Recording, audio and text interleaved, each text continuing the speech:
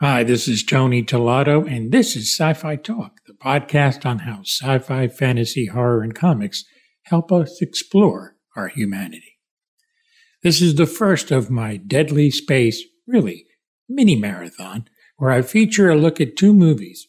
First is Icarus Down, as a spacecraft en route with an escorted mysterious passenger called Draenor, who is carrying a case of unknown contents, is shot down on an unknown planet.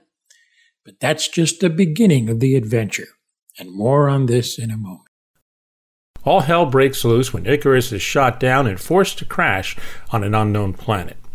Captain Althena Torla faces the destruction of the Icarus, the death of her husband, the fatally wounding of her lieutenant Orin, and the danger Draenor possesses.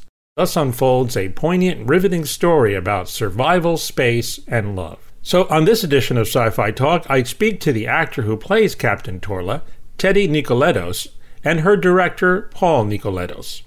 Let's go to the conversation. First of all, the project is Icarus Down, and if you can both talk about, going through, it used to be that financing a film, it was never even imagined it would go through this kind of step, and yet it's actually, for a lot of indie films, it's actually becoming almost commonplace.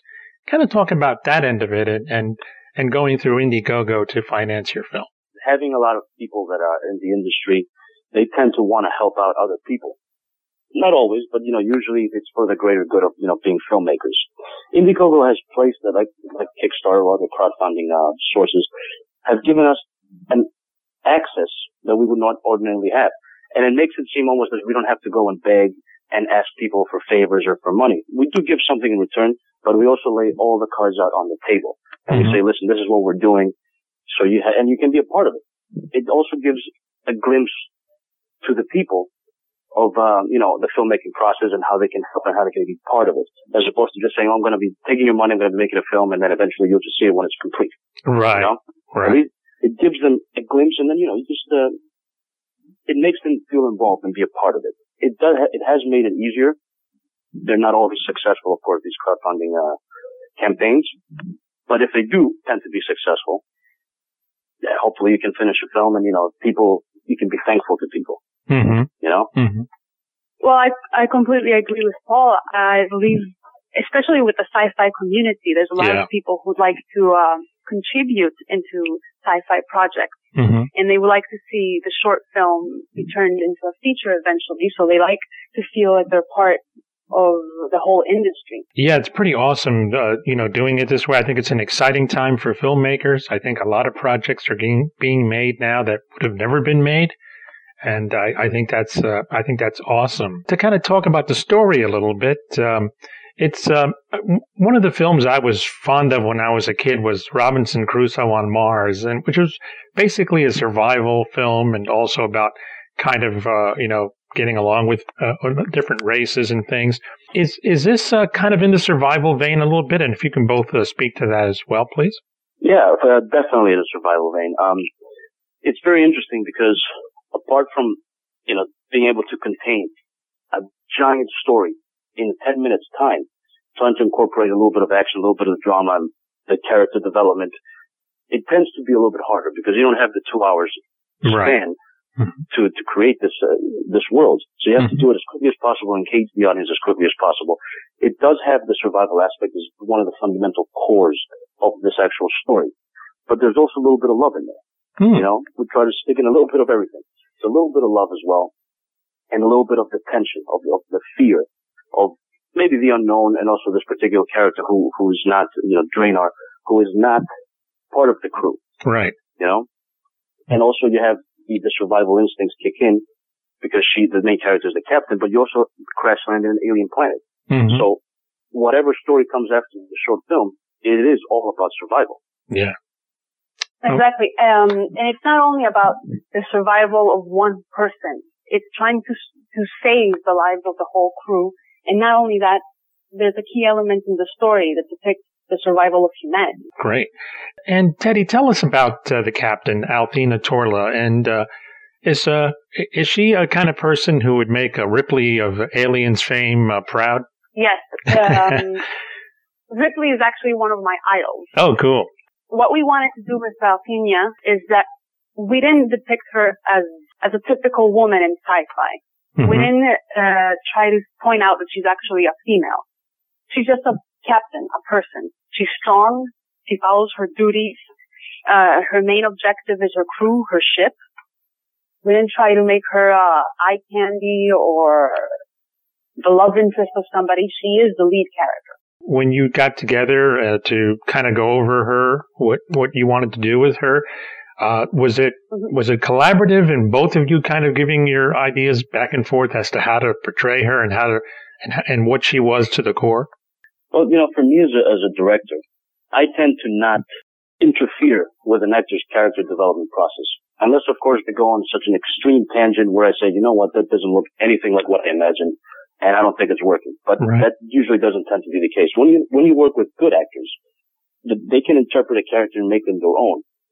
I prefer that a lot more than me saying, I want you to play the character this way, or be influenced by these other characters, because then it almost feels like it's a copy of these existing characters. Sure, every other film, borrows and takes from other films and other characters. But if I allow the actor to be as creative as possible, then something, I don't want to sound too corny, but truly magical can happen. Yeah. And you can create a unique character that could fit in the ranks of, Ellen Ripley, mm-hmm. or, even Jean Grey or other kind of characters in the sci-fi world that are, unique in their own way in their own portrayal. Mm-hmm. And I think with this particular character, we achieve something like that as well. A lot of the times the actor's personality will seep through the character, but I think that's where the perfect integration of the human person and the character kind of blend together. Cool. And both of you talk about your sets. I mean, the spaceship itself and the design and kind of where did you went from that? And from Tedi's perspective, what was it like? It looked like it was pretty cramped quarters from looking at the stills on the site. It was pretty confined spaces, but actually using a set that was a spaceship really puts you in the moment. And it really brings everything into a reality, even though some parts were green screen. Everything was really there. The crash was actually happening. Paul, if you could talk about the design of the spaceship. Well, it's an interesting story. I'll tell you a little bit of how I came up with the idea. For a previous project of mine, we went out looking for different locations for green screen. And we happened to come across this place, Laurel Canyon Stages, that has a standing spaceship set since the 70s. Wow. So as I was looking at it, I thought, wouldn't it be amazing to do a story involving this set? Because you don't have to build it. It's already there.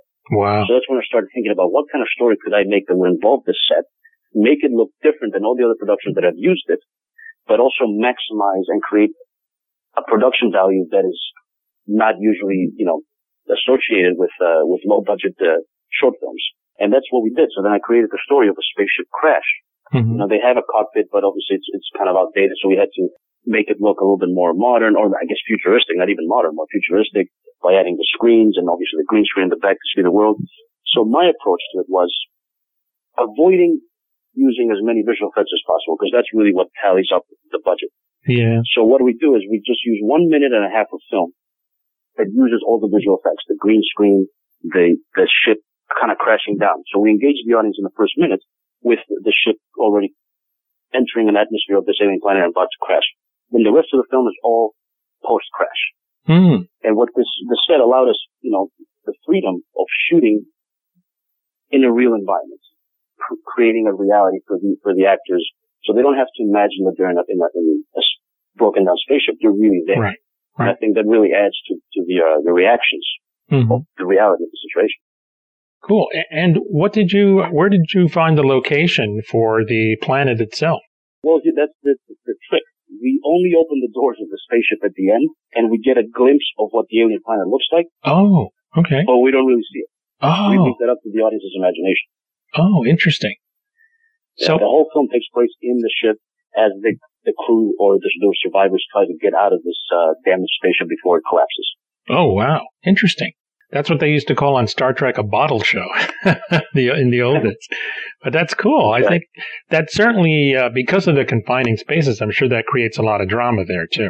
Oh, yeah, a lot of the tension. And, the situations themselves make the drama, I guess. Yeah, absolutely. There's more Sci-Fi Talk, so stay tuned.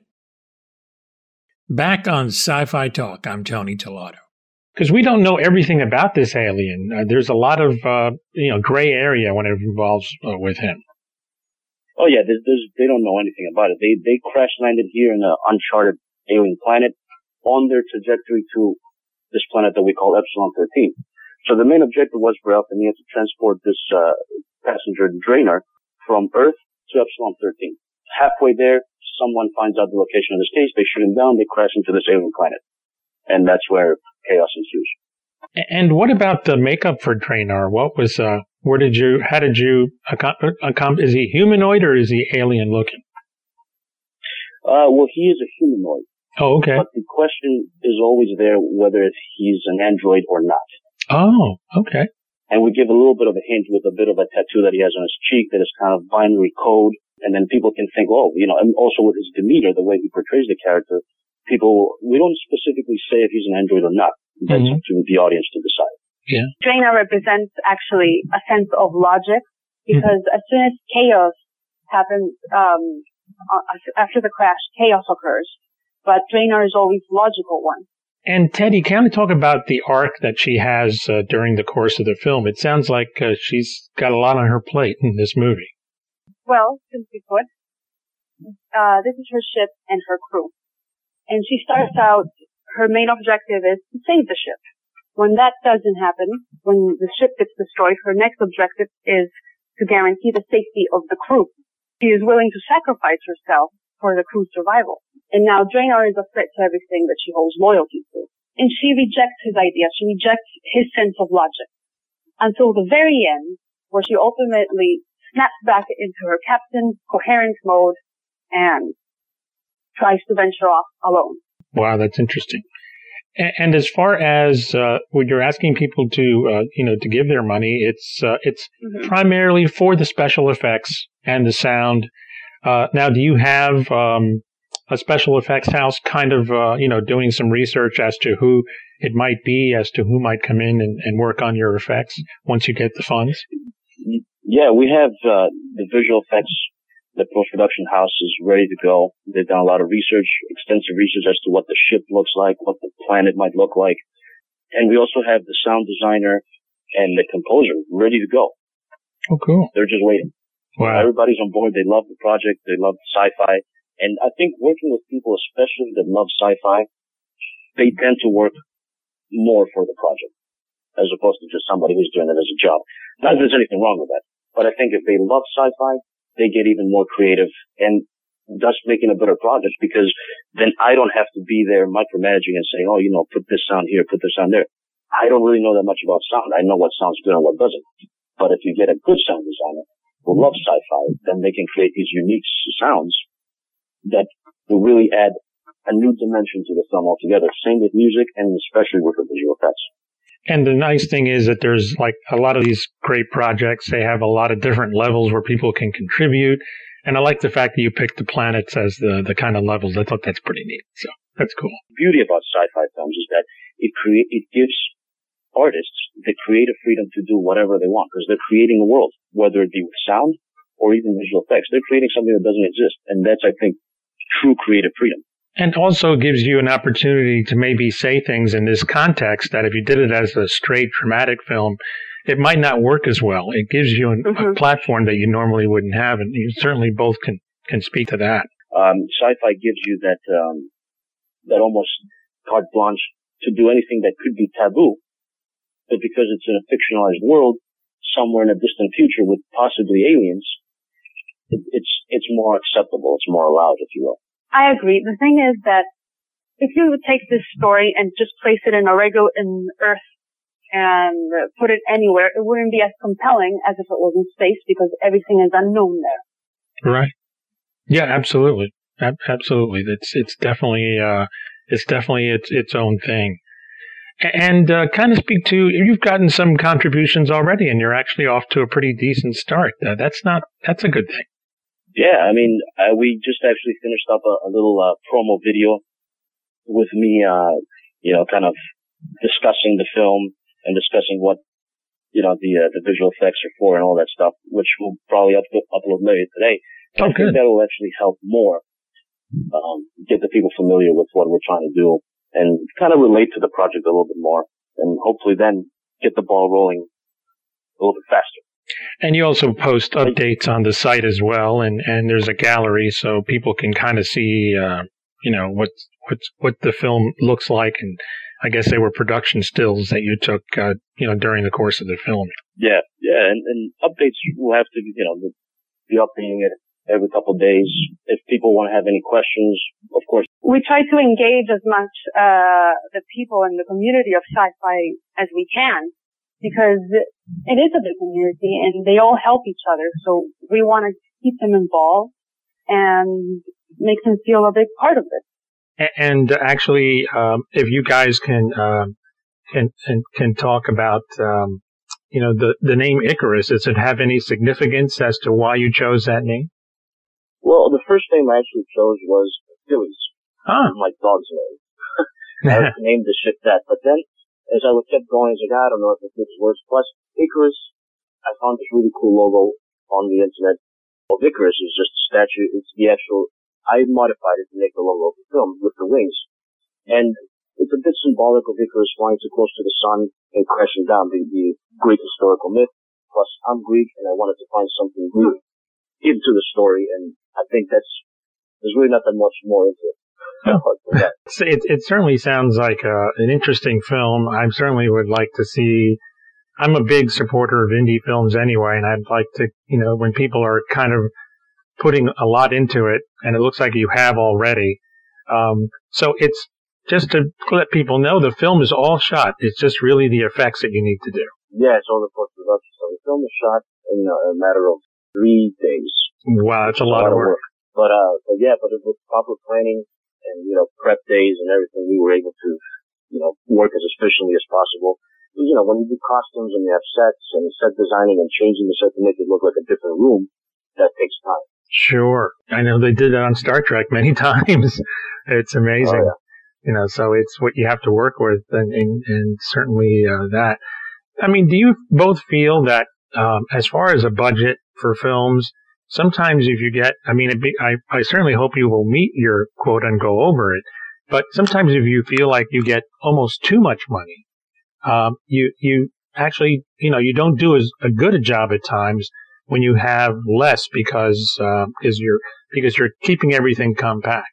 Yeah, I think it's a double-edged sword, really. See, sometimes when you get too much, you tend to get greedy and say, well, what can I get away with? What more can I do to make this better?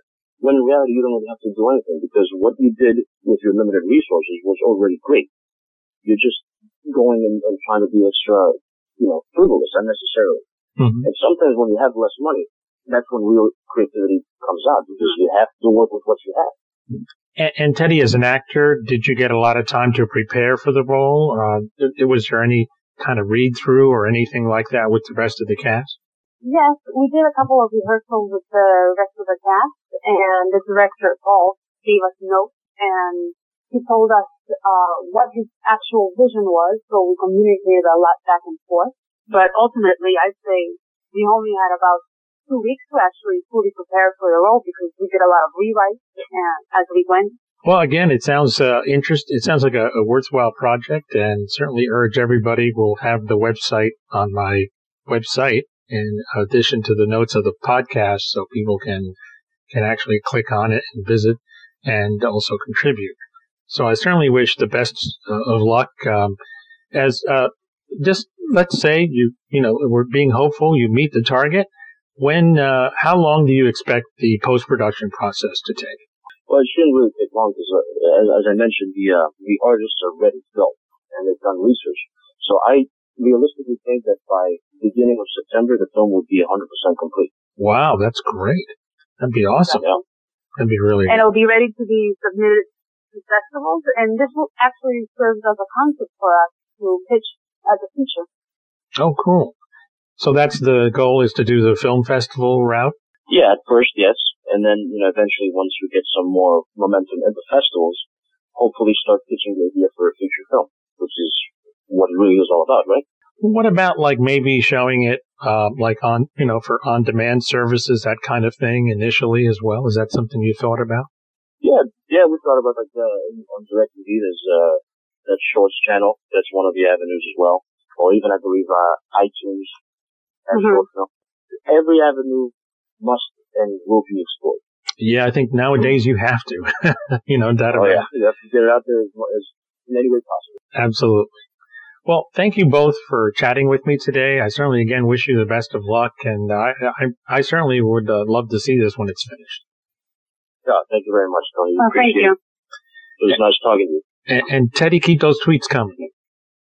Yes, definitely will. Thank you very much. Huh? Thank you. All right, you guys take care. Bye-bye now. Bye. You can watch Icarus Down on Apple TV+. Sounds interesting. This is Tony Nicoletos.